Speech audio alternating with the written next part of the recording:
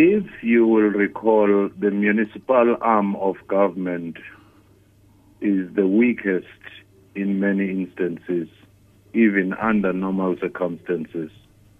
And this is shown by the Auditor General's results. And it is where most of service delivery is supposed to take place. Hence, you see many protests in communities around the issue of service delivery. So when you do have dissolution or you do have resignations, it is usually a culmination of a process of internal strife, which has already weakened the municipality. It is indicative of the weaknesses, and therefore it only confirms those and makes them worse in most instances. Even the word consultation system doesn't seem to work very well because only a select few of politically connected tend to participate in those. And that in itself is an indication of a disconnect and social distance between the ward councillors, the municipalities, and the communities they are supposed to serve. These communities face challenges of service delivery, which is not met as per the expectation.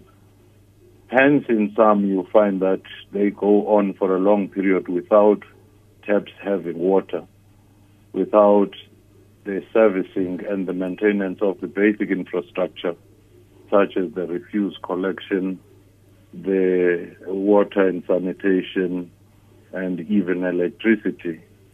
Hence, some have even been threatened with, the cutting of electricity from Eskom because they have not been paying Eskom. So it's a myriad of challenges on top of many other challenges that people face in those areas. And it also opens up the space for corruption where money is intended for services never reach their intended target.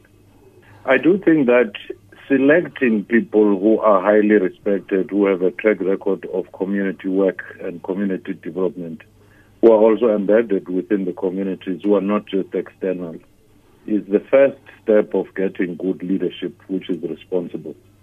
The second one, in the executive, the appointment of right people. If you talk of water engineering, you find the right person. If you find a CFO, you find a human resource manager, you find the right person. It is where you have seen the problems of cadre deployments, where you have seen the deployment of people because they are politically connected or loyal to leadership rather than being capable. So those people tend to service leadership of the parties rather than the people they are supposed to serve.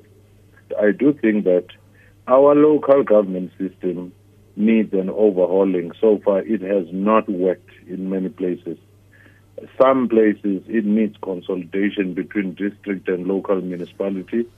And in some instances, it needs simply a different approach altogether, which will make these more accountable, more responsive to the communities they are supposed to serve.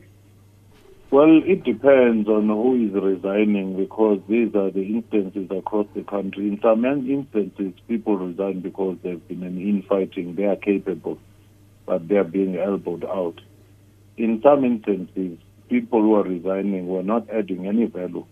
So it all depends on each one of these areas as to what exactly, were they representing. But again, the strength of the party, the candidates they filled, is the most important thing for now, going forward. But also there is a need to rethink the very funding or revenue generation for these municipalities because some of them are way too small to be self-sustainable.